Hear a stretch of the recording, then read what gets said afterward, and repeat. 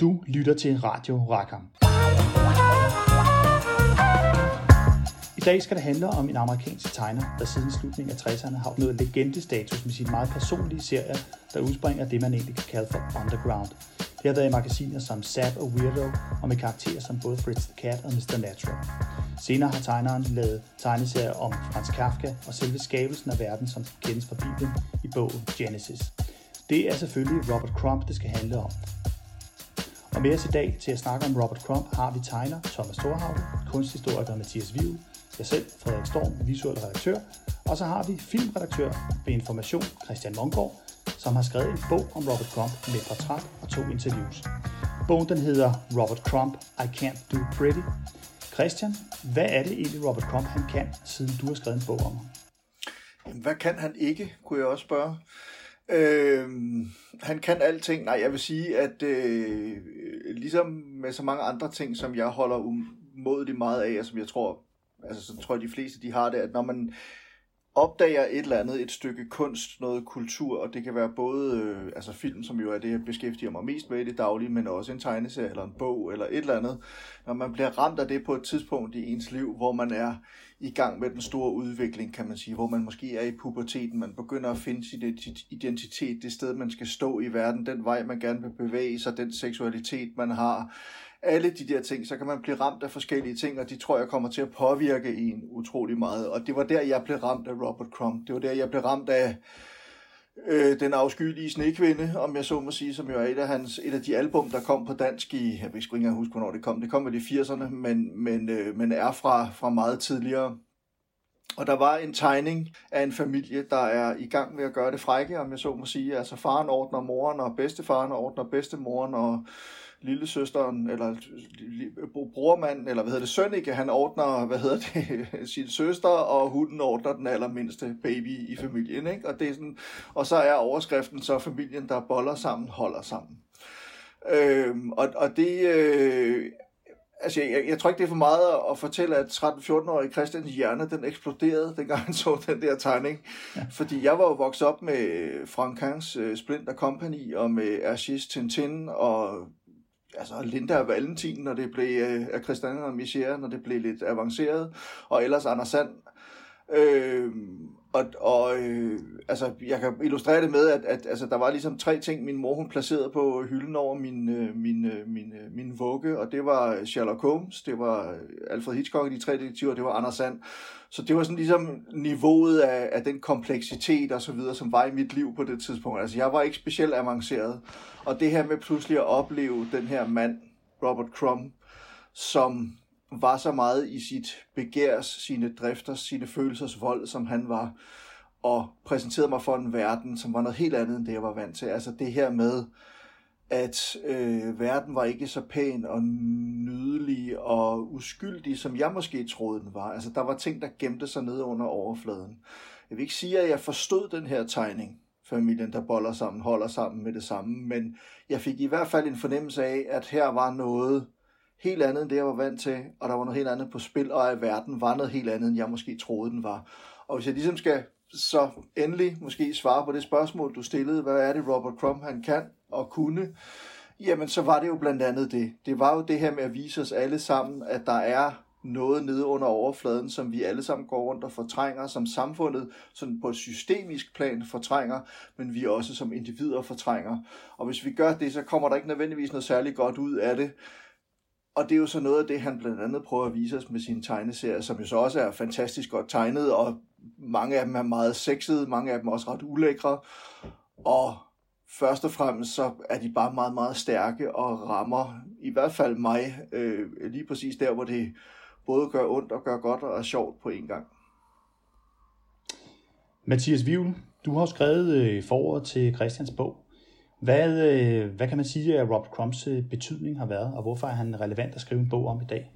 Crumb gjorde det klart, at tegneserien kunne bruges som et personligt udtryksmiddel. Det var ikke fordi, at tidligere tegneseriekunstnere ikke havde gjort det, men han gjorde det tydeligt. Han gjorde det tydeligt, at tegneserien kunne bruges til at tale om sig selv, og tale om netop nogle af de ting, Christian nævner. Ens neuroser og ens fordomme og ens seksuelle fantasier, alt det, at det, som man kan sige, at billedkunsten og litteraturen helt naturligt havde indoptaget på det her tidspunkt, det kom til tegneserien med Crumb. Og det vil sige, det er hans store betydning. Altså, det er simpelthen efter ham, og det er jo ikke kun ham selvfølgelig, igen og igen, men han var den mest overbevisende og den mest populære af en hel gruppe tegneserieskaber. Primært dem, vi forbinder med den amerikanske underground i 60'erne, som ligesom bragte tegneserien ind i de her personlige områder, og ændrede simpelthen, hvordan folk tænkte om tegneserier, hvordan folk lavede tegneserier. Og jeg tror ikke, hans betydning kan undervurderes på det punkt. Christian, du har en markering. Men altså netop det der med, altså også en ting, som jeg tror mange teenager oplever, det er, at man kan godt føle sig meget alene, og måske også føle, at man er lidt mærkelig, hvis man har nogle bestemte tanker, eller nogle bestemte følelser, eller man bliver påvirket af noget bestemt. Og det Robert Crumb jo også har brugt stort set hele sin karriere på, det er at fortælle, hvor mærkelig han selv synes, han er, og hvor perverteret han er på mange måder, hvor mørke tanker og de der neuroser, som Mathias også snakker om, altså der gemmer sig inde i ham og sådan noget. Og på den måde gør han det jo også legalt for alle os andre, der læser hans tegneserier, at have præcis de samme følelser, det samme begær og de samme neuroser. Altså det der med at på en eller anden måde at føle sig måske ikke vildt meget seksuelt opstemt af at se en familie, der boller sammen, men alligevel altså der er et eller andet, der bliver kildret der, ikke? Og så føler man sig, det er jo enormt skamfuldt på den ene side, og på den anden side, så der er også sådan et eller andet med, at man pludselig opdager, at seksualitet kan være mange forskellige ting. Og det er virkelig, altså det der med at legitimere, at man kan føle noget, som andre måske synes er mærkeligt, eller at man ikke nødvendigvis er så mærkelig, som man selv går rundt og tror. Altså ved at lægge alt det der betændte, fortrængte og så videre frem, så gør han det jo også mindre patent og mindre fortrængt og mindre problematisk og tabuagtigt og så videre, så videre. Det synes jeg, altså det der med at åbne verden på den måde, det var simpelthen mind-blowing. Og er det stadigvæk for mig, når jeg læser hans tegn, så jeg bliver virkelig bekræftet i, at så mærkelig er jeg sgu heller ikke. Thomas Thorhauge som tegner, hvordan har Crumb påvirket dig? Jamen det er jo meget i forlængelse af det, Mathias og Christian siger, og de ser måske også det, Christian siger her til sidst, at hvad skal man sige, det særlige ved Crumb er jo nok på en eller anden måde, at han virkelig lever og ånder og tænker igennem det at tegne, og selvfølgelig bruger han også tekst i sin tegning og tegneserieform, ikke? Men ikke bare udtrykker han sig i tegneserieform, altså han analyserer jo hele tiden, og så er der måske det der fede ved ham, at han både bruger det sexede, som Christian var inde på, tit og seksualiserer nogle vilde ting, nogle ting, som man konventionelt synes er perverteret, men så også det der med, at der er humor med. Altså det glider ned, og det ligger meget i stregen, det ligger meget i udtryk, og det er noget underligt noget at diskutere det der med udtrykket, ikke? Fordi jeg tror, vi alle sammen kender det der med, at stregen, en tegners streg, altså kan både være indtagende og frastødende, og der er ligesom nogle tegner, man aldrig kommer til at holde af, fordi der grundlæggende i førstehåndsindtrykket er et eller andet, man står af på, og med Crumb, der er det som om, det er begge dele på en gang, ikke? Der er noget enormt frastødende, og så er der noget enormt tiltalende, og det er jo, altså jeg synes, det er unikt på en eller anden måde, altså jeg kan simpelthen ikke komme i tanke om andre, der gør det samme som Crumb, og så synes jeg jo også, det er spændende det der med, som Christian også var inde på, det der med, jeg plejer jo at sige, altså jeg er ikke sådan skide vild med at snakke om min personlige seksualitet og sådan noget i offentligheden, jeg er alt for nordjysk og privat på den måde, men jeg synes, det er værd at betone, at det er en attraktion ved Crumb, at han tegner nogle ting på en måde, altså typisk nogle seksuelle ting, som man faktisk ikke tænder på, men det kommer man til ved at kigge på det. Altså et eksempel, som er ufarligt. Altså han har sådan et motiv med, at han godt kan lide at sidde på sådan en lidt lillemands, drengeagtig måde på sin tante eller bedstemors skinneben. Hvis hun sådan sidder på en gyngestol eller et eller andet, så sidder han ligesom sådan og rider på hendes skinneben.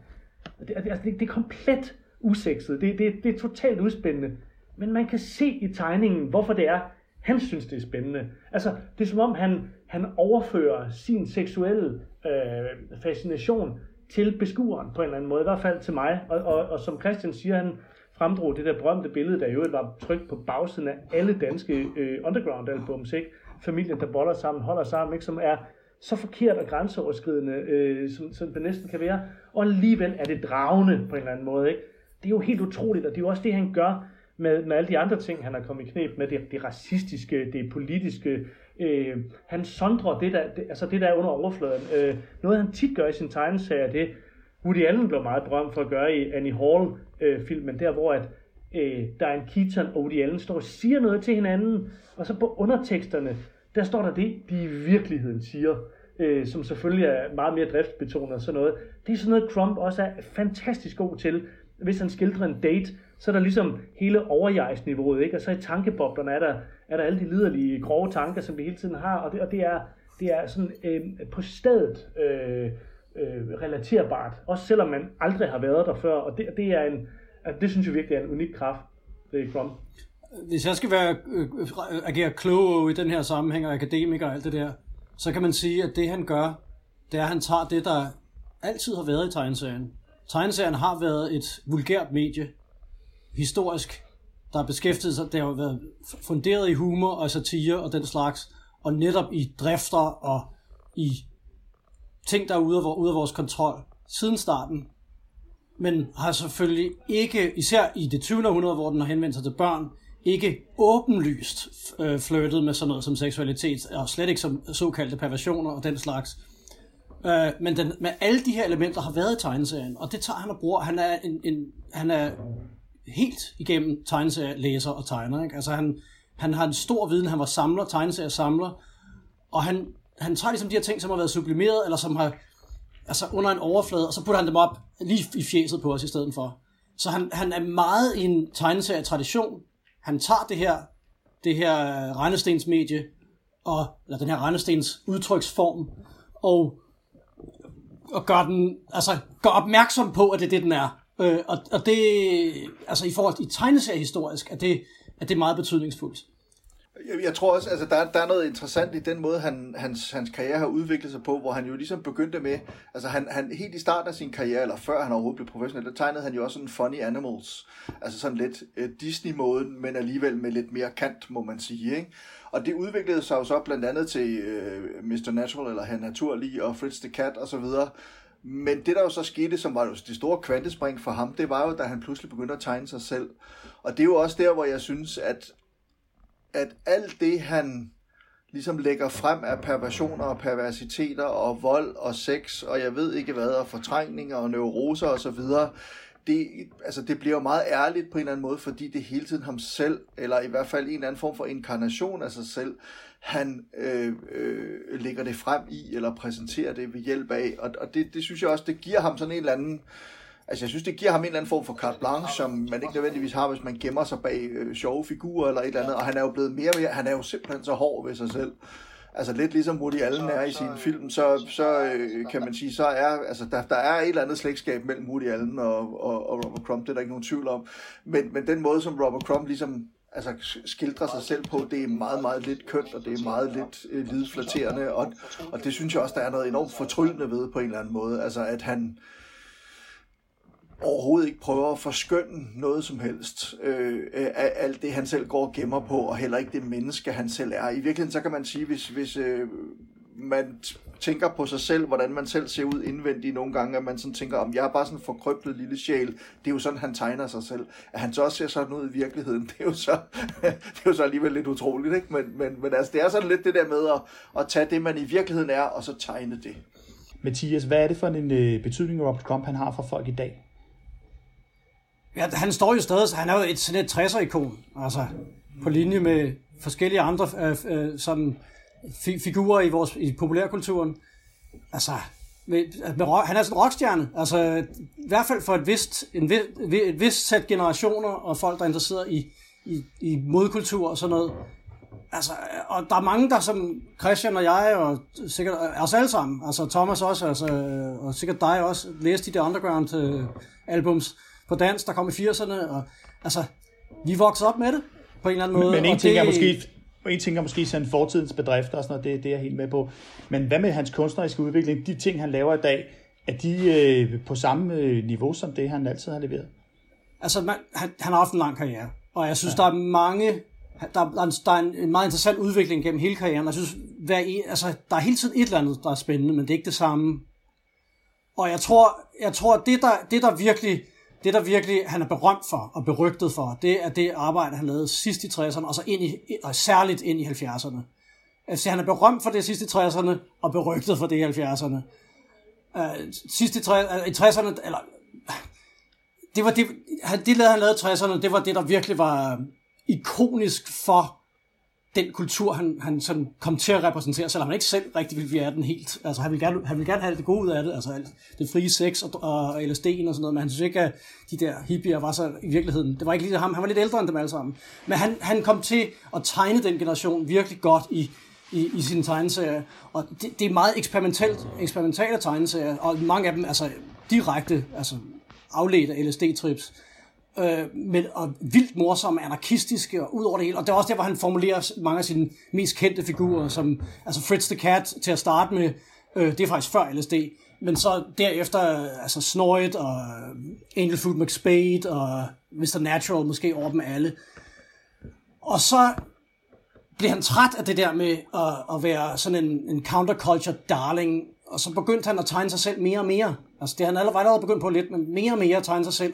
og begyndte at afsøge de mere mørke krænkelkroge af sin underbevidsthed.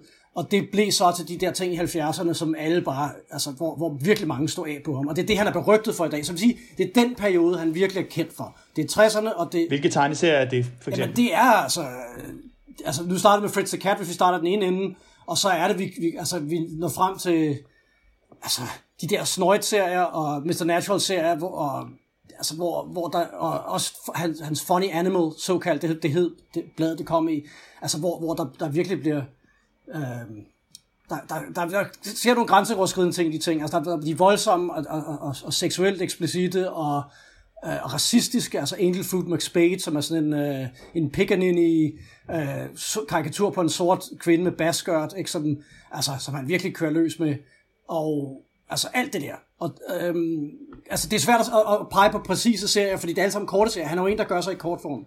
Og det er korte, kontante og virkelig sådan kraftfulde udtryk. Altså han laver, det er ikke lange serier. Altså det er de der korte ting. Og ofte improviseret, tror jeg, mens han sidder og laver dem. Det er ikke sådan noget, at han sidder og laver et manuskript først eller overhovedet. Altså han sætter sig ned, og så tegner han det der. Så det er det, som han er kendt for. Og jeg vil sige, at alt det, han har lavet siden, er mindre kendt, men mindst lige så interessant. Altså han er forblevet interessant hele vejen igennem. I 80'erne, altså han begynder at eksperimentere lidt med længere tegneserier allerede i 70'erne. For eksempel den, som Christian nævnte tidligere, White Man Meets Bigfoot, den afskyelige snekvinde, som er en længere serie, og det var den længste serie, han har lavet på det tidspunkt, som handler om sådan en meget rangrykket hvid forstadsfar, som forvirrer sig ud i skoven og bliver bortført af Sasquatch-folk, altså sådan nogle behårede Bigfoots, og som vil have sex hele tiden, og det er han åbenbart god til, og så indleder, især med en af dem, den der var skyldig snekvinden, og så er der simpelthen en kærlighedsforhold med den her snekvinde. Han vil ikke tilbage til virkeligheden, og til sin meget hvide og kedelige familie, og kedelige kone, og alt det der. Og den serie, det lyder lidt banalt, men den er faktisk virkelig morsom, og den har det der, som Christian beskrev, altså den har det der, og som Thomas også beskrev, det der med, at man forstår, hvad det er, at drifterne ligger der, ikke? Men det er sådan en længere tegneserie, og dem begynder han at lave lidt flere af, men det bliver aldrig rigtig langt. Altså det er først helt oppe, vi skal helt oppe i 2009, hvor han laver første Mosebog kun, eller jeg kan ikke huske, hvad for mange af Mosebøgerne der er, det er kun første, tror jeg. Hvor han laver en meget lang tegneserie, men det er korte ting. I 80'erne, der lancerer han så en antologi, tegneserieantologi, eller en antologi, som har tegneserier og andre ting i sig, som hedder Weirdo, og der laver han måske nogle af sine allermest grænseoverskridende ting. Og faktisk i begyndelsen af 80'erne og ind i 90'erne laver han ting, som er endnu mere grænseoverskridende end dem i 70'erne, fordi de er, altså, han udforsker videre, han går videre af det spor til en vis grad. Han laver også andre ting, han breder sig ud meget, men han laver Devil Girl, altså han opfinder Devil Girl, som er altså en i en lang række af store, voldsomme, meget sexpositive kvinder, som optræder i hans tegneserie. Og hun er måske den mest mindeværdige af dem alle sammen. Og hun er sådan en, altså sådan en kvinde, man kun kan være bange for, som vil sluge en, hvis man ikke passer på. Men så er der så især en serie, og den er også med i Crumb-filmen, som jo kom i 90'erne, hvor han sidder og fortæller det. Der har han lige tegnet den, da den blev indspillet. Og det er Mr. Natural, henter The Devil Girl. Han kommer hjem til Flaky Food, som er sådan et alter ego for Crumb, sådan en nebbish lille hvid mand, som har en stor seksuel drift, men ikke så meget andet at byde på. Og han har jo en kedelig familie og alt det der, ligesom White Man Meets Bigfoot, og så kommer Mr. Natural med Devil Girl uden hoved. Hun har sådan en prop, hvor hendes hoved burde være. Og så siger han, her, det er en gave til dig, du kan gøre med hende, hvad du har lyst til. Og det kan han jo ikke helt, han siger, og sådan noget, det kan han jo ikke helt håndtere, at man bare kan gøre, hvad man har lyst til, men at han kan alligevel ikke helt modstå den der røv. Og så går han ellers i gang med den der kvinde. Og det er virkelig grænseoverskridende, det er også sindssygt morsomt samtidig. Ikke? Og så mens han står og knipper hende, så lige pludselig så optræder hendes hoved, kommer hendes hoved, så han ser sådan en vision af hendes hoved. What are you doing, you little creep? Og det er så fedt med Crumb, det der med, altså, han indulger alt det der, han kaster sig ud i sine seksuelle fantasier, ikke? Men den der skyld, den ligger der samtidig, ikke? Og det der med, det er forkert det, jeg gør, men jeg gør det alligevel. Og det er, altså, han er jo opdraget katolsk, altså. Han er ateist om en hals og alt muligt, men den katolske skyldfølelse ligger der. Han ved det er forkert, men alligevel så gør han det. Og det er, altså, det er bare en fantastisk. Den er virkelig ubehagelig samtidig med, at den også er vildt morsom. Altså, og det, man tager sig selv i at deltage i det ubehagelige ved at læse den. Altså, og det... Og så viser sig selvfølgelig, så kommer Mr. Natural tilbage, og han spørger, altså, han vil bare af med hende igen, og sådan noget, og så skal de have hende ud, og hun kan ikke gå, og hun kommer til at træde i forskellige ting og smadre dem, og sådan noget. Og så er det, eller det er på vejen inden Mr. Natural kommer, så kommer Mr. Natural og siger, nå, men du går bare, vil du virkelig gerne have hovedet tilbage, er du sikker på det? Er du sikker på, at du gerne vil have hendes hoved tilbage? Ja. Og så tager den der prop af, og så stikker han armen ned i hendes, i halspartiet, og hiver hovedet op. Altså, det er helt sindssygt. Det er et sindssygt billede, han hiver det der op som sådan en ballon, og så kommer hendes hoved op sådan, wow, that was weird, siger hun så. Og så går det op for hende, hvad der er sket, og så bliver hun jo pissesur på dem. Og så slutter det typical comic book ending, hvor hun står og råber og skriger, at de hopper ud af vinduet. Sådan typical comic book ending. Så det er sådan meget, det er kvintessentielt Crumb, altså det er, hvor han er mest skriftende i forhold til, altså det er jo tegneserien af hans skriftestol, og det er der, hvor han virkelig, han kommer ud med altså de værste ting i sig selv, og så samtidig er den vildt underholdende. Og det er begyndelsen af 90'erne, tror jeg, den er fra. Og i 90'erne laver han så også, og det er Weirdo kører der i 80'erne og 90'erne, der laver han så også nogle af sine mest grænseoverskridende satirer, og de er ikke blevet genoptrykt siden. Det er When the Niggers Take Over America, og When the Goddamn Jews Take Over America. Og det er to serier, hvor han udstiller,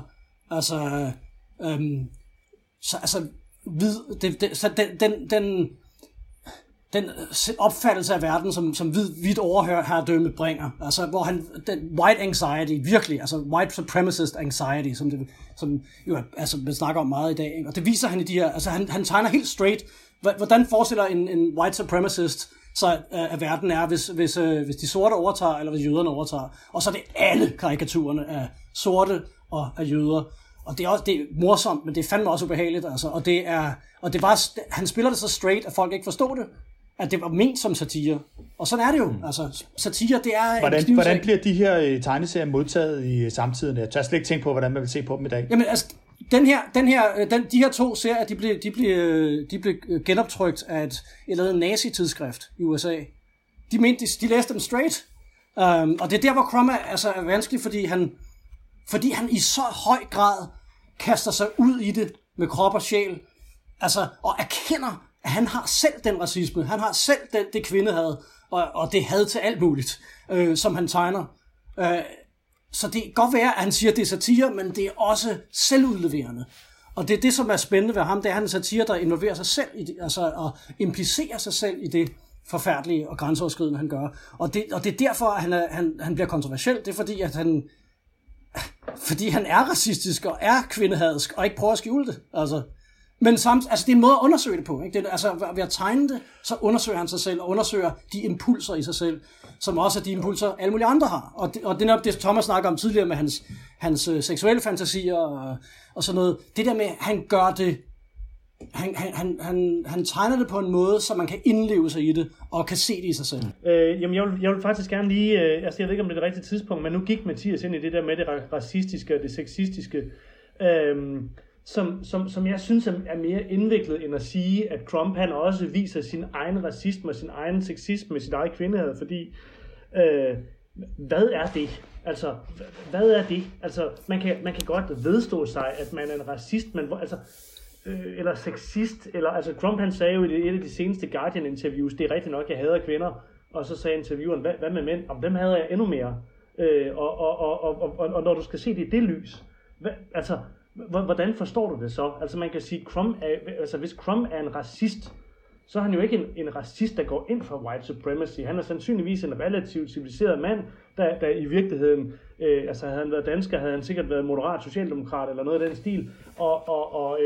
Og det der med at dykke ned i, hvad grundfølelserne er, synes jeg er meget indviklet. Og altså, jeg er lidt bekymret over det der med bare sådan bluntly at fastslå, at det er klart, at han har en stor racisme selv og et stort kvindehad selv, fordi altså jeg synes, det er meget indviklet at diskutere, fordi hvad er det egentlig for noget? Altså, when the goddamn Jews take over America, when the niggers take over America, er klart tegneserier, som, synes jeg, læses som meta-tegneserier. Det er tegneserier, der, som Mathias siger, viser, hvordan fordommene er. Og så kan du selvfølgelig sige, jamen så tapper man også ned i sin egen fordom, og ja, eller også så tapper man ned i sin viden om fordommen. Altså, jeg synes, det er meget indviklet, det der. Altså, hvis man er misantropisk, hvor hører mistænksomhed til andre mennesker så hen? Fordi så er det jo alt. Altså, det er lidt ligesom det der med strukturel racisme. Hvis vi alle sammen er racister, hvordan kommer vi så videre? Jeg synes, det er meget indviklet, men meget spændende. Klart. Jeg synes også, jeg bare lige hurtigt, altså jeg synes et eller andet sted, er jeg nok også, altså jeg er enig med begge to, nu skal vi holde husfred der, men jeg tænker også, at noget af det, som jeg altid har set i forhold til Trump, det kunne have været interessant at se en mand som Trump vokse op i et land som Danmark for eksempel. Vil han overhovedet have foldet sig ud på den måde? Jeg tror også, det handler meget om sådan en eller anden form for repressiv amerikansk kultur. Et amerikansk samfund, som er baseret i høj grad på racisme og på at udnytte både de indfødte amerikanere, men også alle de slaver, altså sorte slaver, som man hentede i Afrika og andre steder igennem flere hundrede år. Og der er så meget betændt under overfladen i det amerikanske samfund. Der er så meget, man kan bedrive satire over, og som man, tror jeg, har behov for at behandle på en eller anden måde, og som er så fortrængt, og som ikke, altså man kan jo bare se, hvad der er sket med Black Lives Matter og MeToo-debatten og alt muligt andet her i de senere år. Altså, det er jo sådan nogle ting, som man tit går med som katten om den varme grød i det amerikanske samfund, og har svært ved at forholde sig til at behandle på en ordentlig måde. Og så er der så en gang imellem nogle ventiler, og det er blandt andet sådan en som Robert Crumb. Jeg tror også på, at han behandler sine, altså i virkeligheden så ser jeg også hans tegneserier som en form for terapi. Altså det har han jo også selv sagt, at havde han ikke haft tegneserierne til at holde sig normal med, om jeg så må sige, så var det muligvis gået ham lige så galt, som det gik hans brødre, eller er gået hans brødre undervejs. Ikke? Altså at det på en eller anden måde også var en ventil for ham. Det var et sted, hvor han kunne blive forløst kunstnerisk, men også menneskeligt, og få bearbejdet nogle af alle de neuroser og traumer, han selv slæber rundt på. Samtidig med, at han kommer til at spejle det, jeg vil våge at påstå, er de nationale neuroser, de nationale traumer i hele det amerikanske samfund. Og på den måde er det utrolig komplekst netop, hvad hans tegneserier egentlig er for en størrelse, og det man kan sige, der er interessant, fordi det er jo, at jeg hørte om, at for ikke så længe siden, et par år siden, eller sådan noget, der var der sådan en prisuddeling i tegneserieverdenen i USA, hvor at Crumps navn blev nævnt oppe fra scenen, og det der så sker, det er, at han bliver simpelthen buet ud af scenen. Ikke Crump var der ikke selv, men bare det, hans navn blev nævnt, var nok til, at der var en masse af de unge tegnere, unge amerikanske tegneserietegnere, som sad der, at de blev fuldstændig, de blev vildt sure og rasende og alt muligt andet, og han er jo selv blevet ramt af den her cancel culture, kan man sige. Altså jeg tror, det er godt for sådan en som Crumb, han bor i Sydfrankrig i dag, og ikke i USA, fordi det er jeg ikke sikker på, at han ville have overlevet, om jeg så må sige. Heller ikke hverken som menneske eller som kunstner.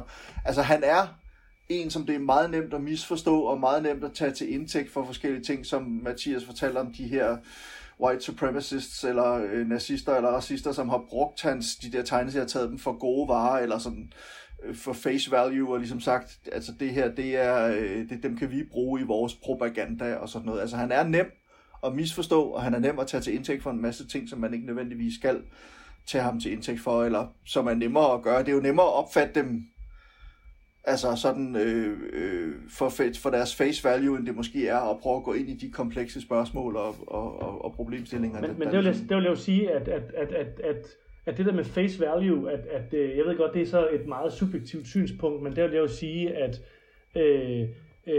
det vil være skidt, hvis kunst i den bredeste forstand altid skal prøve at dække sig ind under, at det her, det kræver en educated publikum, eller noget af den stil. Altså det vil simpelthen være skrækkeligt, og det synes jeg jo, det er jo et ansvar, som jeg ikke personligt vil pålægge Crumb og sige, du må sørge for, at din tegneserie ikke kan misforstås. Det er jo netop fordi, at de kan misforstås, at de har den styrke, synes jeg. Altså det, fordi han bevæger sig ud i territorium, hvor det ikke er klart.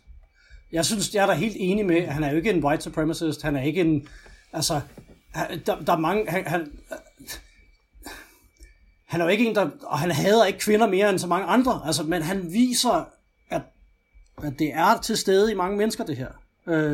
Og han erkender det også til stede i ham selv. Så overdriver han det i tegn, som i typisk classic comic book fashion, overdriver han det, ikke? For ligesom at komme med en pointe. Så det er satire på den måde, og det er ikke bare, altså, at han gerne vil udstille, eller bare vil vise, hvad han tror på. Altså det er klart, det er mere kompliceret end som så det er ikke, fordi jeg er uenig.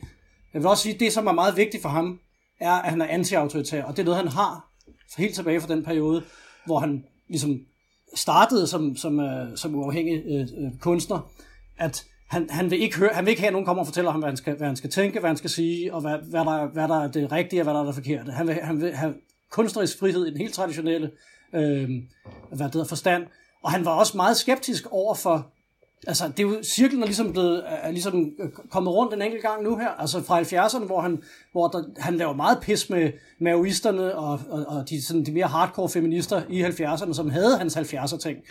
Dem tog han tyk pis på i de der tegneserier, og provokerede, han elskede at provokere sådan nogle, altså også hippierne lavede han også grin med, ikke? Altså deres free love culture, og det der med, at man skulle tilbage til naturen, men det der med arbejde, det må være kvinderne, der skulle gøre det og sådan noget, ikke? Altså alt det der, han tog tyk pis på sine generationsfæller, og nu er vi kommet til et kulturelt øjeblik, hvor der er nogle lignende salvelsesfulde strømninger på venstrefløjen, samtidig med at højrefløjen også i høj grad har altså en censuragenda. Og så er han i varmt vand igen, og det var så det der er lidt interessant, det er, at i den mellemliggende periode har han virkelig i tegneseriesammenhæng og i kunstnerisk sammenhæng virkelig været anset som, altså en af de, det er Mount Rushmore, altså det er en af de helt afgørende, og som vi snakker om tidligere i programmet, helt afgørende tegneserieskabere i nyere tegneseriehistorie, og altså han har været et forbillede for generationer af tegneserietegnere, men nu her, altså, og det var i den tegneseriefestival, det var i 2018, det Ignatz Awards på SPX-festivalen, hvor der netop var en massiv modstand mod ham. Altså unge tegnere har ikke den her opfattelse af ham. Eller mange unge tegnere har den ikke. Selvfølgelig er der også mange, der har, det er jeg sikker på. Men vi er kommet til et kulturelt øjeblik, hvor han igen er problematisk på en eller anden måde for folk at tage ind, hvor han ligesom har været accepteret som stor. Og der ikke har været sat spørgsmålstegn med ham. Og så vil jeg sige, ja, jeg er enig med, at det altså kunstnerisk frihed, og man skal ikke fortælle, hvad kunstnere skal gøre, og alt det der. Men samtidig er der også noget sundt, i hvert fald fra kunstnernes synsvinkel. Måske ikke sådan bredere, men fra kunstnernes synsvinkel, med det fadermord, der ligger i at sige, fuck Crumb, vi laver noget andet. Han skal kraftedeme ikke diktere, hvad det er, jeg vil. Der er også noget fedt ved det. Altså, det er ikke kun cancel culture og hvad det hedder, politisk korrekthed og sådan noget, selvom det selvfølgelig også spiller en stor rolle. Ja, altså, så vil jeg godt indskyde her, fordi nu er jeg jo udøver, det gør altid ondt i mig, når kunstnere griber til politisk totalitarisme og cancel culture, at når kunstnere ligesom synes, at andre kunstnere, de skal stoppes og pakkes ned i en papkasse og sendes til Timbuktu med ingen returforsendelsesmulighed. Altså, jeg synes virkelig, det er trist, og man kan selvfølgelig sige, alt det der med Trump som den store elefant, minder jo lidt om Bob Dylan. Nu har vi snakket om Woody Allen før, men Bob Dylan, der er jo også en af de store elefanter inden for amerikansk musik, en af de helt store, der jo fik Nobelprisen i litteratur, og konsoliderede sig selv totalt der, har jo også hele tiden kastet den der mistro af sig hos utrolig mange mennesker, der siger, han synger grimt, og det er dårligt, og Bob Dylan er overvurderet og alt det der. Og det er jo en mekanisme, som ligesom findes, og den har jeg da også sådan, som du lidt siger, Mathias, den synes jeg, den er fin nok, og den er sund nok, men jeg synes, det er virkelig mærkeligt at være en tegneseriekunstner. Altså, jeg synes ikke, man skal kunne lide Crump, men jeg synes, det er meget mærkeligt, hvis man ellers bare nogenlunde har sat sig ind i, hvad hans værk det handler om. Altså som den person, der måske i virkeligheden definerer den personlige, eller tegneserien som personlig udtryksform, at det på en eller anden måde er noget, man skal forkaste og overse, at de virkemidler, han bruger, er intelligente analyser af samfund i bred forstand, og den menneskelige eksistens, også på en meget, meget intelligent måde. Man kan være modstander af taktikken, man kan have alle mulige idéer, men jeg synes, det er vildt mærkeligt, det der med at bue som kunstner af Robert Crumb. Det er sådan, det er et mareridt for mig på en eller anden måde. Men det er vel heller ikke nødvendigvis det, de buer. Måske taler vi lidt forbi hinanden. Jeg tænker egentlig, jeg kom bare til at tænke på Lars von Trier for eksempel, som jo også har defineret dansk film i mange, mange år, og for så vidt stadigvæk gør det. Hver gang han laver en ny film, så bryder han med det, han har lavet tidligere, og så viser han alle de unge filmskabere, hvor skabet det skal stå en eller anden forstand. Men det er jo ikke ens betydende med, at han ikke på den måde også kan blive en drivkraft eller et lokomotiv, eller en eller anden, man enten forsøger at leve op til, eller gøre op med, eller gå op imod, og det sådan oplever jeg også lidt Robert Crumb. Men du har fuldstændig ret, Thomas, det handler jo så ikke om at fordømme ham samtidig, det handler bare om at sige, jamen det er ikke noget for mig. Jeg kan godt se, at han måske stilistisk set og tegnemæssigt og alt muligt andet kunstnerisk er stor og fantastisk osv., men de der ting, han laver, det er ikke noget for mig. Jeg går i en helt anden retning.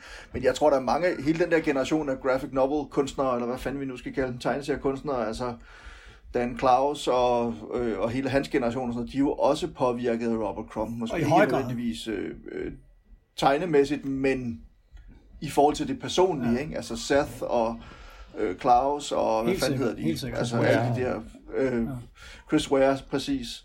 Der var bare lige en enkelt ting, jeg kom til at tænke på i forbindelse med det der med, Mathias, du sagde, at han var altså anti-autoritær. Han havde jo også, og det sagde han også i det, da jeg lavede det andet interview, jeg lavede med ham, men der sagde han jo det der med, at i det øjeblik, hvor han virkelig følte sig elsket af alle blomsterbørnene og af hele venstrefløjen, så sagde han, det gider jeg fandme ikke at finde mig i det der, og så gik han bare ud og var endnu mere grov og endnu mere grænseoverskridende, end han har været tidligere. Altså jeg tror også lidt, det er den, altså jeg tror også, han er sådan lidt kontrær og sådan lidt, på den måde, altså jeg vil ikke sige barnlig, men mere det der med, at der er fandme ikke nogen, der skal komme og favne mig her, så går jeg bare endnu længere, end jeg nogensinde er gået før, og så må vi se, om de kan følge. Jeg vil så godt lige tilføje det der, altså at jeg oplever jo helt klart, at det vi kalder woke, findes meget høj grad i tegneseriekulturen, og jeg var ikke selv med den seneste danske delegation til XPX i Washington, som er ligesom en af de centrale independent tegneseriefestivaler, men hvor der var en af de danske tegneserier. Det var der, hvor han blev budet. Ja, men jeg tror, det var det senere år, hvor der var nogen, der sagde, at altså selv Chris Ware nærmest sådan var blevet smidt i skammekrogen, og han havde en stand, hvor han bare sad helt alene, og ingen ville have noget med ham at gøre, fordi han også repræsenterer et eller andet forfærdeligt patriarkat, og noget, vi skal væk fra.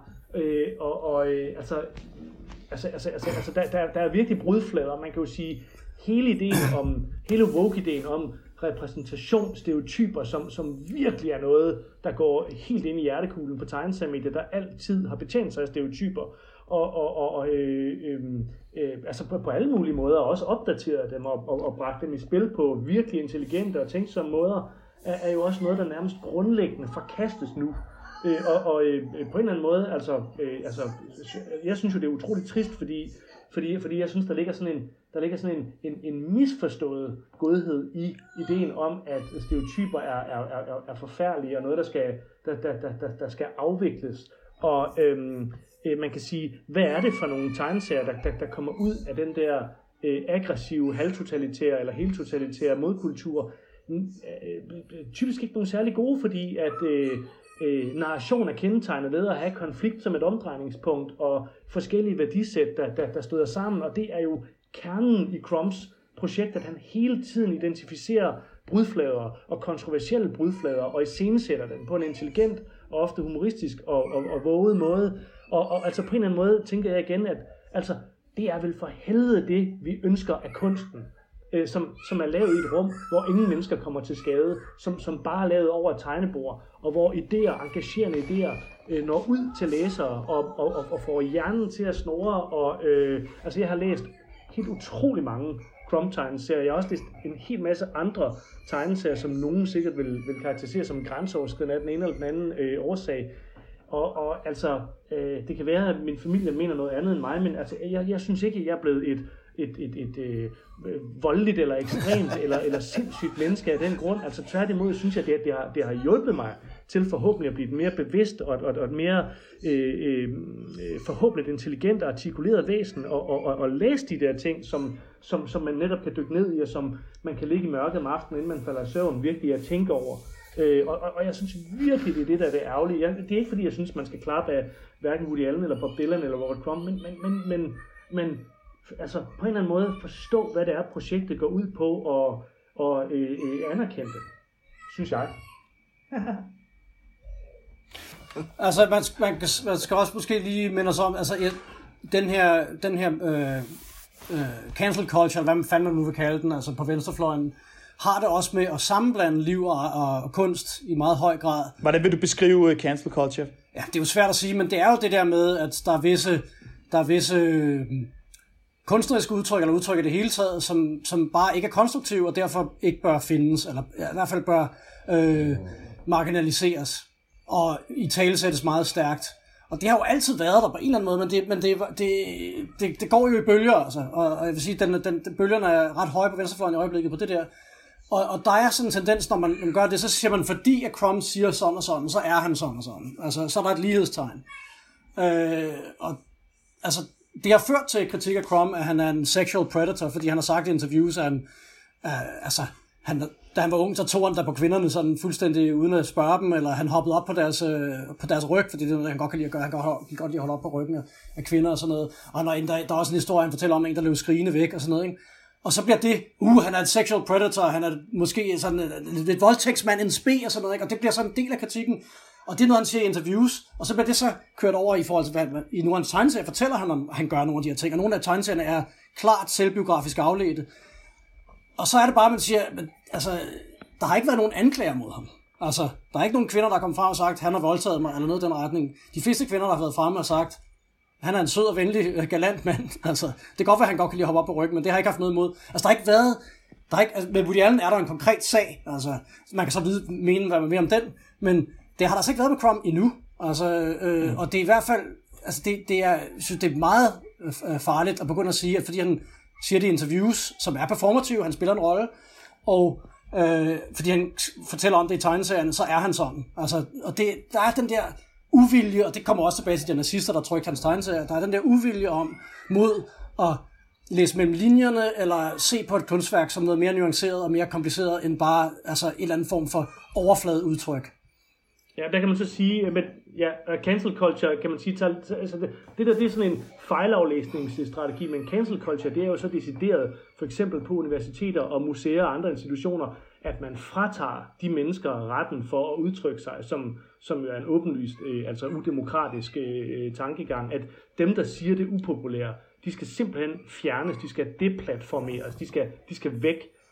Og ja, det er jo en tendens. Og så der er modforsvaret jo ofte de har jo kæmpe platform, de her folk, og bla bla bla. Altså sådan en som Crumb, det er ikke et problem, at han ikke bliver inviteret til den festival, fordi han er etableret, han er anerkendt, og så videre, og så videre. Problemet er selvfølgelig, at der er mange, der ikke har en platform som ham, altså som det også går ud over. Ja, så men altså, det er helt taget et problem, men man kan sige, det er måske et mindre problem for folk, der faktisk har altså muligheder for at udtrykke sig. Jamen tit går det jo grundlæggende tendens af den, eller... Ja, men tit går den der kultur jo også ud over, hvad skal man sige, meget unikke, eller sådan, ikke marginaliserede, men sådan, altså virkelig smalle stemmer, som netop vil være interessante at lytte til, fordi der er kun dig at lytte til, hvorimod at størstedelen af alle de andre forelæsninger på et universitet for eksempel typisk vil afspejle det politisk korrekte synspunkt i en eller anden bred forstand, hvor jeg synes det der med, om de skal deplatformeres, fordi de har en platform et andet sted, bliver sådan helt absurd. Nu begynder jeg også bare at rant, fordi jeg virkelig synes, det er end times på en eller anden måde, især når det inficerer. Altså det betyder også, det leder også til selvcensur. Det leder også til selvcensur jo. Altså, og det er vel også det andet problem i det, at det gør, at mange så værer sig ved at udtrykke sig, selvom de har en platform. Altså, når de har en platform eller ej, så værer de sig med at udtrykke sig på den måde, som de egentlig ellers ville have gjort. Udover de her meget kontroversielle tegneserier, Robert Crumb har lavet, så har han jo faktisk også lavet en masse andre ting. Mathias, kan du ikke give os et rids over bredden i Robert Crumbs virke? Jo, altså det er noget, man for alvor kan sige, tager fart i 80'erne, og så ind i 90'erne, og så frem til i dag selvfølgelig. At han breder viften ud, begynder at interessere sig for andre ting, og ikke kun for at afsøge sin egen sjæl og sit eget indre, sin egen underbevidsthed, men også begynder at lave tegneserier om ting uden for ham selv. Det er ikke fordi det andet har også handlet om samfundet og alt muligt, men han begynder at kigge på for andre menneskers liv og levned og deres forfatterskaber og den slags, og lave tegneserier på basis af det. Han har et spor, hvor altså, han har en stor interesse og samler af 78 lakplader, altså de gammeldags grammofonplader, med bluegrass, gammel bluegrass, jazz og blues, og det er ligesom der, hvor hans store samlerpassion er. Og derfor interesserer han sig også for mange af de her musikere, altså fordi de tidlige generationer, de første, der indspillede den her musik, som jo er en folketradition i syden i USA. Og så laver han sådan nogle korte biografier over Jelly Roll Morton for eksempel, hvor han genfortæller noget af, hvad vi ved om deres liv. Og det er sgu ret fantastisk. Altså der handler det ikke om ham, det handler om hans passion for noget andet. Og han ser i deres ofte selvdestruktive personer, han interesserer sig for, og han spejler selvfølgelig sig selv i dem til en vis grad. Altså det er svært med Crumb ikke at sige, at fordi man er så vant til, at det handler om ham på en eller anden måde, det udgår fra ham, og det er det, han gør så klart. Så er det også ligesom om, han finder kindred spirits i bluesmusikere, og og sidenhen også i forskellige forfattere. Charles Bukowski, som han har illustreret. Boswell's Life of Samuel Johnson illustrerer han. Han illustrerer en sindssyg medicinsk nogen der lavede medicinske psykoterapeutiske eksperimenter i 1800-tallet om perversiteter og afvigende seksualitet. Sådan et katalog over det.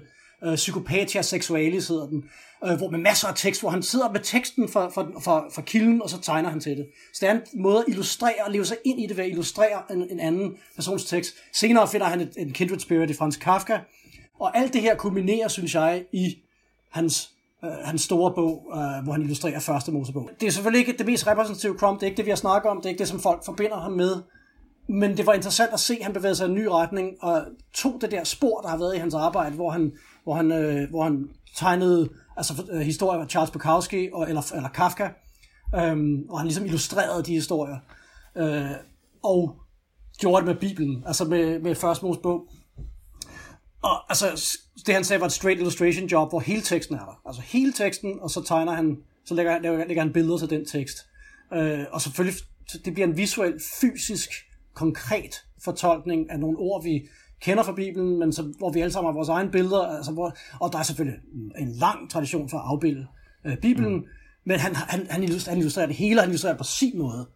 Og det, jeg synes er så fedt ved den, det er, at her har vi Crumb, og den er ukontroversiel. Den er ikke, altså alle forventede, at nu vil han lave en masse sexskapader med Lot og hans døtre, og det gør han også, de er også med og sådan noget, men det er ikke, altså, han kaster sig ikke ud i store røve nødvendigvis, altså knippe støvler, eller hvad nu han er interesseret i. Han illustrerer meget respektfuldt faktisk overfor materialet, men han illustrerer det, han ser i teksten. Og det gør, det har sådan en stilfærdig styrke i sig selv, og fordi han selv på en måde, altså han er jo en lapsed Catholic, og er vokset op altså jeg vil ikke sige, at han vokset op i et stærkt troende hjem, men sådan et katolsk hjem, hvor man blev opdraget, altså blev undervist af nonner, da han var barn, og hørte om helvede, og hvordan han ville brænde i helvede, så han gjorde det forkert, og alt det der. Alt det ligger der, og her, i den her, der sætter stilfærdigt sætter han spørgsmålstegn ved troen. Altså, og hvad er tro? Og teksten er, som den er, men når du kigger på figuren og ser, hvordan de reagerer i forhold til hinanden, hvordan han tegner dem, så kan du se, at der foregår ting inde i dem. Der foregår noget psykologisk i de her figurer, som ikke er lige til. Altså, der sker nogle ting i billederne, som ikke nødvendigvis er i teksten, hvis du bare læser den straight. Det kan godt være, at de er i teksten, men teksten er jo mere abstrakt, så du kan lægge alt muligt ind i en tekst. Han lægger noget specifikt ind i teksten med sine billeder, som gør, at vi ser Abraham kæmpe med sin tro. Og vi ser, hvad Jakob gør, og altså de kampe, de har med deres egen tro. Og det synes jeg er fantastisk. Det er meget selvfærdigt, og der er ingen, der er blevet sure over det, fordi det netop ligger i nogle meget mangetydige billeder, som samtidig er en personlig fortolkning af et arvegods, som han, altså vi alle sammen er vokset op med, men som han helt klart har et forhold til for sin barndom. Men det, jeg glemte i den her sammenhæng, det var, at det hele starter med Harvey Pekar, som er altså en ven, som han i virkeligheden først og fremmest møder, da han bor i Cleveland. Og de mødes meget over det der med, de samler på plader, altså, og det er over musikken, de bonder, men Pekar er også tegneserieinteresseret og meget ekstremt læsende. Han har et banalt job på et hospital, hvor han er file clerk, altså han tager sig af journalerne. Og det fortæller han simpelthen en historie om sit arbejdsliv, helt banale små optrin på arbejdet, på gaden, i hjemmet, og det gør han, fordi han ikke selv tegner, så gør han det sammen med andre tegnere, og hans gennembrud bliver, og så udgiver han det i et blad, der hedder American Splendor. Hans gennembrud bliver selvfølgelig, da han indleder et samarbejde med Crumb, som er en af de første samarbejdspartnere, han har.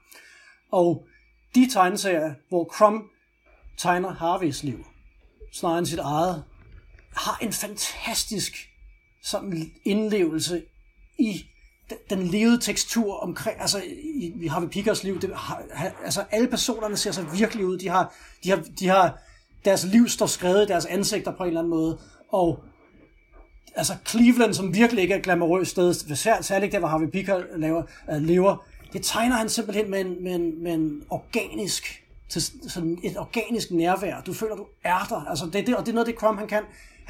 Han kan tegne det, så du tror på det. Han kan tegne tingene, så du tror på dem. Og det er ikke fordi, han tegner fotorealistisk, selvom han nogle gange kigger på foto, så det er ikke fordi, han tegner fotorealistisk. Det er fordi, han kan kondensere det, han ser, til noget, der bare føles rigtigt, der føles sandt. Og det synes jeg virkelig, han gør de der tegneserier, og det er der, hvor han viser sig som en empatisk kunstner, synes jeg. Og så virkeligheden, altså det der med, at han lever sig ind i en anden persons liv, og virkelig gør det på tegneseriesiderne. Og det er så, det minder så en om i virkeligheden, det er måske derfor, at vi også kan leve sig så godt ind i hans tegneserier, når han tegner sin seksuelle fantasier, eller hvad det nu er. Det er fordi, han er en kommunikerende kunstner, som har empati, og som også indgyder empati hos os. Og det synes jeg, at de der mindede mig meget om, da jeg læste Harvey Pekar ting, den sidste gang jeg læste dem, at det er noget af det, de kan. Og det fører så til alle de her tegneserier, hvor han arbejder på basis af andres liv og levned, eller litterære værker. Thomas, hvordan har den rent tegnemæssige udvikling været? Hvordan har den været for Robert Crumb? Når vi snakker om kunst som noget personligt, så har vi en idé om, at det sådan er helt frit. Men det skæg ved Crumb, det er jo netop, at det er virkelig situeret i nogle meget industrialiserede, konventionelle former. Skiltemaling, comic book, amerikanske malerier, sådan nogle ting. Altså sådan, han er i virkeligheden meget genrebevidst, og når vi snakker om hans udvikling som tegner, så må man jo også sige, at han har haft et utroligt konsistent udtryk. Altså uanset om man tegner realisme eller cartooning, så kan du se det i Crumb hele tiden, hvorimod Möbius, som vi jo også godt kan lide, har en vildere spændvidde som stilist. Altså han gør ting, hvor man siger, gud, er det Möbius? Det må jeg nok sige. Er det Giraud? Nå, okay. Altså han holder sig meget konsistent hele vejen igennem. Så er det der med, at han begynder at tegne med pensel på et tidspunkt, som man jo især ser den der, eller jeg husker især den der Philip K. Dick tegneserie, han lavede, ikke, som er skidegod også, som er tegnet med pensler. Det er sådan lidt mærkeligt, men han er utrolig konsistent, og han beror virkelig på den der grove omgang med meget præcise, eller ikke præcise, men hvad skal man sige, han er jo en rigoristisk skraveringsstilist på en eller anden måde, ikke? Han falder hele tiden tilbage til de der skraveringer, og tegner, går jeg ud fra, med rotring, rørpinden eller noget i den stil, for det meste. Og jeg kender tegnere, som synes, han er en meget uspændende tegner. Typisk også fordi, at man kan se fejl i anatomien og sådan noget, ikke? Altså på den ene side synes jeg jo, han er ret præcis, men det er da rigtigt nok det der med, at man kan da finde masser af eksempler på, hvor at det ligesom sådan bliver upræcist, men det er sådan en det er et underligt parameter. Han er ikke god til dyr. Han er ikke god til dyr. Nej, men der er flere ting, altså det er sjovt. Det er heller aldrig interesseret ham ret meget. Nu nævnte jeg den der Mystic Funnies, i det der Mystic Funnies nummer 3, som vist nok er fra starten af 0'erne, der er der også en historie med sådan en Anders And-figur, der kører rundt i en bil og er åndssvag, som er virkelig en historie. Men den er så grimt tegnet, den der And, ikke? Og det ligner sådan, nærmest da man selv var lille, og man prøvede at tegne af efter Karl Barks og Anders Ands næb hele tiden kiksede. Altså man kunne simpelthen ikke finde ud af, hvad det var for nogle former, der var på det der. Det kom altid til at ligne sådan noget krøllet flødeskum eller et eller andet, ikke?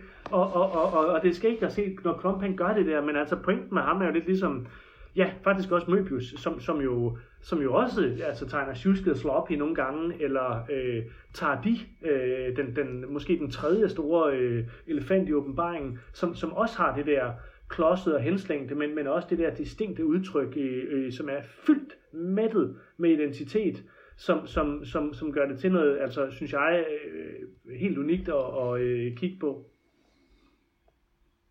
Og så havde du en pointe i forhold til at tegne af for fotos. Altså han bruger jo foto, i sin senere karriere han brugte en del. Ja, altså jeg synes jo det er skægt det der med fotos, fordi fotos det er virkelig et kontroversielt punkt. Referencebilleder, folk der tegner af efter fotografier, hvad skal vi mene om dem?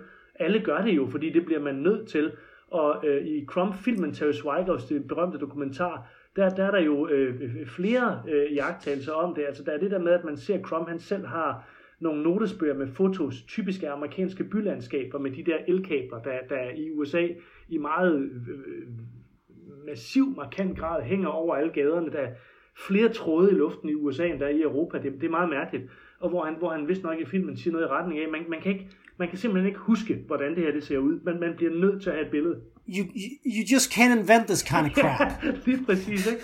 Og det er den ene ting, og så er der den anden ting, også fra filmen der, en scene, en fantastisk scene, jeg husker meget tydeligt, hvor han sidder sammen med sin voksne søn, Jesse Crump, og de tegner af efter et billede af vist nok en indiansk kvinde, jeg kan ikke helt huske det, men altså sådan et fotografi fra... Og det er en indlagt på et sindssygehospital. Ja, en indlagt på et sindssygehospital, altså sådan fra 1800-tallet, det sene 1800-tal, eller noget af den stil, tidlig 1900-tal, men hvor Jesse Crump, han tegner et meget, meget teknisk, perfekt, sort-hvidt billede af den her kvinde, men det er på en eller anden mystisk måde sådan lidt kedeligt og lidt upersonligt, og Crump, han kommer og kigger på det og siger, det er tænderne.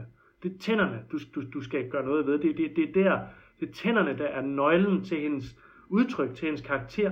Og så ser man Robert Crumps tegning, som er pissefed selvfølgelig, ikke? Altså, og hvor han har overdrevet tænderne. Og man kan jo sige, det er jo det, der er klassisk for både portrættegnere og portrætmalere, men også i høj grad karikaturtegnere. Det der med, at du skal kigge på et ansigt, og du skal identificere, hvad er det, der gør det her ansigt særligt, og det skal du betone. Hvis det er i karikatur, så skal du overdrive det helt vildt, men hvis det er portræt, så skal du betone det lidt mere subtilt på en eller anden måde. Men du bliver nødt til at se, hvad det er. Er det, at øjnene sidder lidt længere fra hinanden end på andre mennesker, at de er lidt asymmetriske, er det fregner, eller er det en suttemund, eller sådan noget, ikke?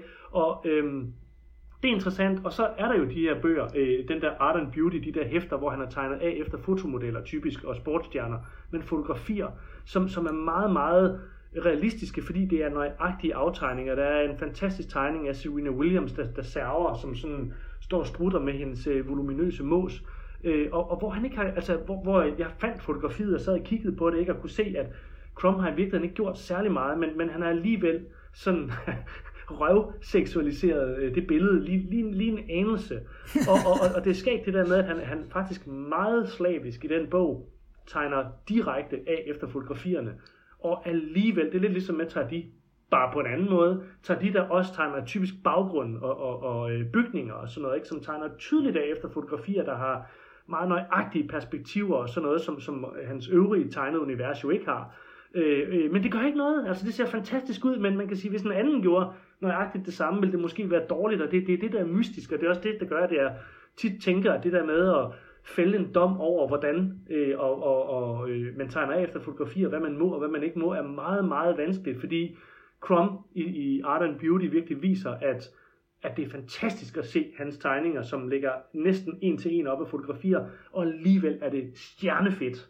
Altså det er sådan, det bryder logikken på en eller anden måde, fordi man skulle tro, det var uoriginalt og uselvstændigt og mekanisk og kedeligt, men han får en saftighed frem i motiverne på en eller anden måde, som ikke er der før. Og typisk noget humoristisk eller noget seksuelt, naturligvis, fordi det er ligesom hans to hovedting. Hvis man nu skulle læse en tegneserie, som bedst viser Robert Crumbs kvaliteter, Christian, hvad skulle man så kaste sig over at læse? Du må gerne nævne mere end enkelt. Jamen, så vil jeg gerne nævne 17 bind af The Complete Crumb for Fantagraphics. Det kan jeg vil sige, det kan være lidt svært at få fat i nogle af bindene. Jeg har dem alle sammen selv. Jeg ved, Thomas han sad og pralede med, at han også havde dem her for lidt siden. Jeg ved ikke, om han har dem alle 17, men det kan man jo godt tillade sig at tvivle. Og nu hiver han dem frem igen. Nej, du har dem alle sammen, Thomas. Men altså, jeg vil sige, så får man jo et kronologisk og ret fantastisk overblik over, hvad det egentlig er, Crumb han kan og sådan noget. Og det har været, på den måde vil jeg sige, det har været en fornøjelse for mig at læse mig igennem alt det der. Og så vil jeg sige, Mathias, du nævnte også det der med, at han er mest kendt for sine korte tegneserier. Og han var jo med til at udgive et hav af tegneseriehæfter tilbage i 60'erne og især i 70'erne, hvor, som kom i 1-2 numre, hvad var der? Motor City Comics, der var Bijou Comics, der var Big Ass Comics, der var Snatch Comics, der var alle mulige forskellige.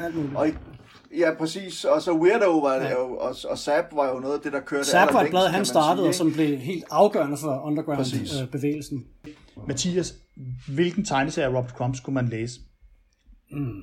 Der er en opsamling, der hedder Head Comics. Den er fantastisk, for med hensyn til de tegneserier, han lavede i 60'erne, de ting, han er mest berømt for. Den er stadigvæk et tryk, den bliver genoptrykt ofte. Den er god. Så er der The Book of Mr. Natural. Hvad den kan, den der Head Comics? Hvad kan den? Det er de der vanvittige, formsprængende, sådan energibomber af korte serier, han lavede i 60'erne i Zap Comics og andre steder. Altså den har alt det der. Altså alt det efter han tog LSD er i den tegneserie. Altså de allerfedeste ting. Og den er ikke særlig tyk, altså og den er nem nok at få fat i. Det vil jeg sige, det er, hvis man skal have det klassiske Crumb, er det den. Og så vil jeg sige, at den Book of Mr. Natural, men den er vel ikke i tryk længere, men den har de der Devil Girl-serier, som ikke er blevet optrykt andre steder, dem der jeg snakkede om tidligere. Og den har også alt det tidligere Mr. Natural. Det er også en rigtig, det er en introduktion til hans 70'er op til 90'er ting, altså med den figur Mr. Natural og Flaky Foons, de der to figurer, og som jeg også synes er, altså den har de der Devil Girl, som jeg synes er noget af det allerstærkeste han har lavet. Og så er det Genesis, altså jeg vil sige det er de tre, hvis man skal, så er man godt dækket ind. Bortset fra, og jeg er sikkert for, at Thomas vil sige det her, hans skitsebøger. Lad os høre, hvad Thomas han siger. Ja, jeg synes absolut, man skal kaste over skitsebøgerne, især også fordi de faktisk er tilgængelige lige i øjeblikket, og de er billige, de er udgivet af Taschen i en 5-binds udgave. De går så ikke helt lige så langt op, som man kunne have håbet. De har også en anden udgave, der er meget, meget dyr, der går endnu længere op. Det kan være, de kommer senere. Så vil jeg dog sige, at Mathias var lidt inde på det der med den sene Crumb, som jo på en eller anden måde ikke er har ikke lige så høj aktiekurs som den tidlige Crumb, og det er sådan noget, jeg også synes er lidt ærgerligt. Udover Genesis lavede han jo også i 0'erne en lille serie, der hedder Mystic Funnies, hvor i nummer 3 er der en lille bitte historie, jeg også vil anbefale, der hedder, jeg tror nok, den hedder Don't Tempt Fate. Det er sådan en lille bitte historie, der handler om et barndomsmænd, der handler om, at ham og hans bror, de bliver forfulgt af sådan nogle bøller, eller de bliver faktisk forfulgt, men der er nogle, de møder på skolen på vej hjem, nogle bøller, der står og kaster sten over en mur, og de står og kigger på det. Og det er en mystisk historie, og den er fortalt meget ligefremt. Og så går Robert Crumb, han, altså som barn, han går om på den anden side af muren, der hvor stenene de lander, og så stiller han sig. Og så kommer der en sten flyvende, der smadrer tænderne i hans mund, og jeg tror, det er en sand historie, og slår hans 2 fortænder ud. Og det hele bløder og gør pisse ondt, og han løber hjem til sin mor, og pointen er bare, at Guds hånd, sådan ligesom i Monty Python, Stig Lixen, kæmpe stor pegefinger, kommer ned fra himlen og siger, lad være med at friste skæbnen, fordi så sker det der. Og altså det lyder banalt, men det er en fantastisk lille perle. Altså, skulle jeg så anbefale noget andet fra signaturperioden, så vil jeg tage en opsamling, der også er til at få fat på, som hedder The Bible of Filth, som er alt hans snavse, der er udgivet i sådan en, nærmest sådan en lille bibeludgave, en lille sort læder, en bog med guldtryk på siderne, hvor alt det pornografiske og hæslige og slibrige er. Så simpelthen fordi, at altså, det er bogen, der mere end noget andet, synes jeg, tegneseriekulturen viser, hvorfor altså, at selvcensur ikke er en god ting, at det faktisk er vigtigt for os andre, at der er nogen, der virkelig trykker den af, fordi at det er så intelligent, og det er inciterende, og det er også udgrundeligt. Altså det får virkelig ens hoved til at snurre. Det udfordrer virkelig en på en sjov og spændende måde. The Bible of Filth. Ja, men jeg vil bare sige, at det fede ved skitsebøgerne, som jeg faktisk tror dækker, altså jeg tror stort set, der er alt med, altså det er jo ikke hans tegneserier, der er i skitsebøgerne, det er jo simpelthen de skitser, han har lavet i sine skitsebøger, eller sine notesbøger, når han har været ude omkring i verden og sådan noget. Og noget af det, jeg synes, der er mest fantastisk ved dem, der findes også de der magasiner, der hedder Art and Beauty, som han har lavet, dem er der vist 3 stykker af, hvor man også kan se nogle af de her tegninger, men det er, når han tegner sportsstjerner, musikere, gadescener, altså den der lille franske by, han bor i, har han også tegnet forskellige motiver af og sådan noget. Og det er der, hvor jeg synes i hvert fald, at jeg måske for alvor fik øjnene op for, hvor fantastisk en tegner han egentlig er. Jeg har altid godt kunne lide ham som tegner og sådan noget, men også bare altså den måde, han bruger skraveringer på, den måde, han bruger sin pen på, når han sidder og laver de her skitser og tegner ansigter på. Altså så ser han en eller anden sød pige på gaden, eller en mand, eller han ser en sportsstjerne på tv, eller han er jo også, som Mathias var inde på, fascineret af de her jazz- og bluesmusikere fra gamle dage, om jeg så må sige. Han har jo lavet masser af pladecovers og sådan noget, hvor han jo griber det meget mere, kan vi sige, naturalistisk an, end i mange af de andre ting, han har lavet. Og jeg synes, der er virkelig nogle fantastiske ting imellem, hvor man sådan, altså for alvor får et indblik i, hvor brilliant en tegner han er. Og med den anbefaling, så tror jeg, at vi vil sige tak til Mathias Wivel, Thomas Thorok og Christian Mongård. Udover at læse en hel masse Crump-ting, så skal I selvfølgelig også læse Christians bog, Robert Crump, I Can't Do Pretty, som er ude nu. Find den i din boghandler, og så skal I selvfølgelig også lytte til Radio Rackham næste gang. Tak for nu.